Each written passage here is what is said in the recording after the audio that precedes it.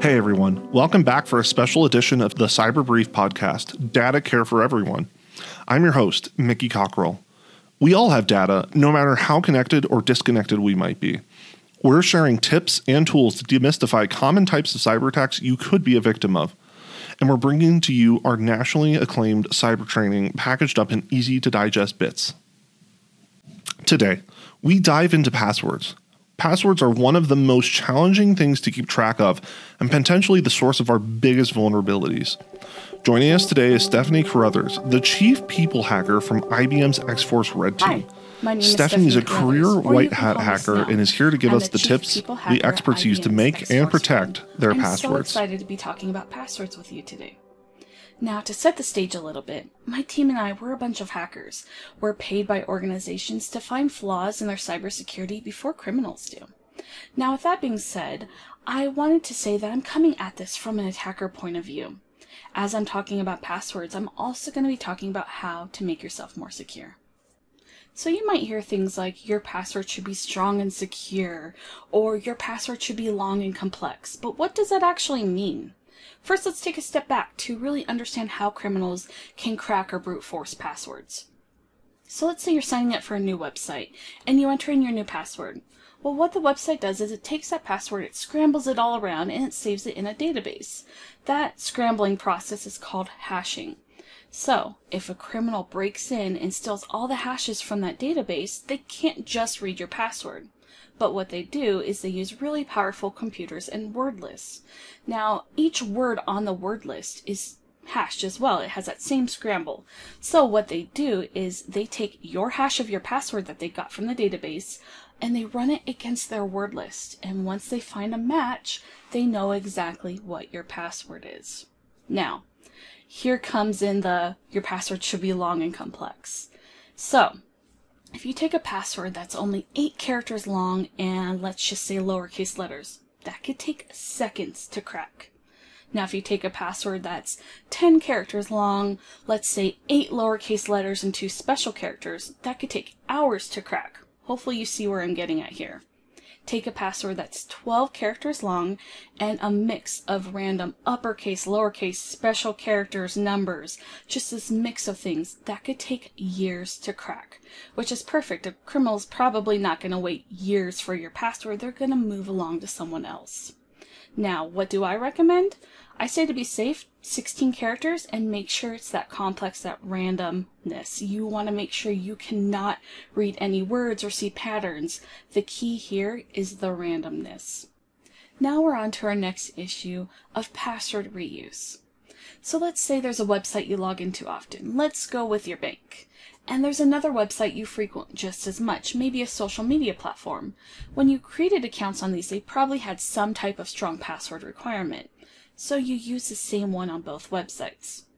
Now, maybe that social media platform had not a great security posture. An attacker was able to hack in, steal the hashes, crack your password, and they now have your username and password. Well, attackers are clever. They know that you probably use the same password through different logins.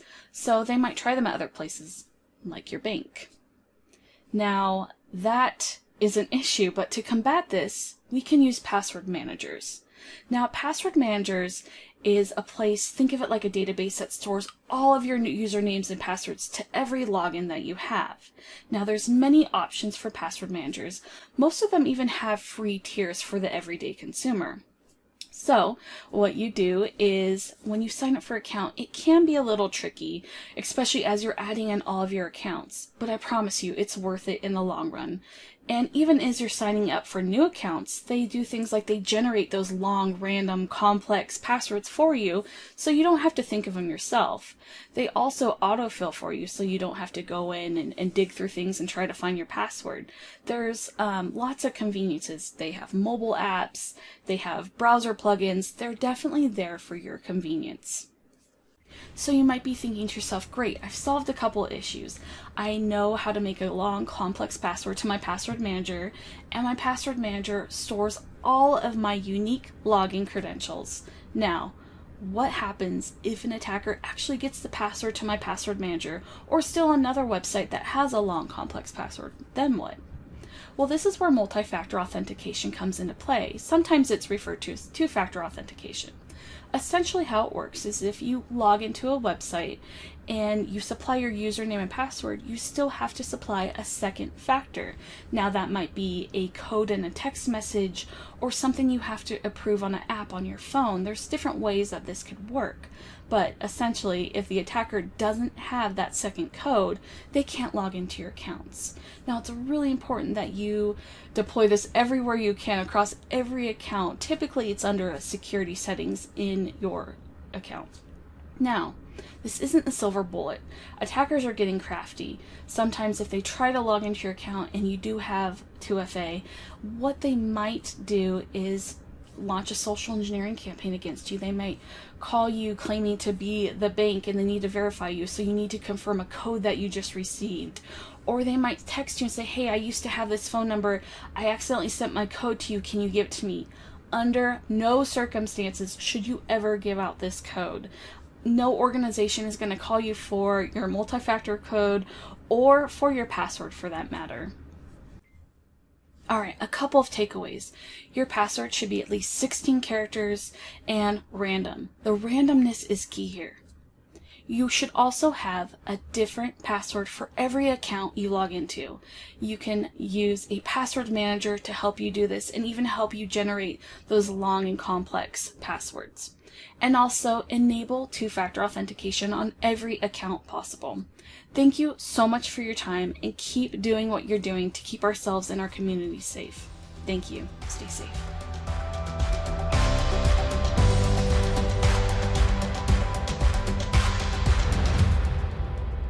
"16 characters may be a little daunting, but if you use a password manager like Keep or Dashlane, then you really only have to come up with one super complicated password, and that will help keep you way more secure online."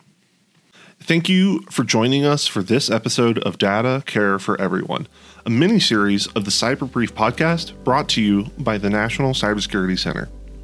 If you enjoyed it, hit the subscribe button and tell your friends about us. Special thank you to Alyssa Roach for her production and editing work on this episode. Thanks again for listening. Until next time, think before you click.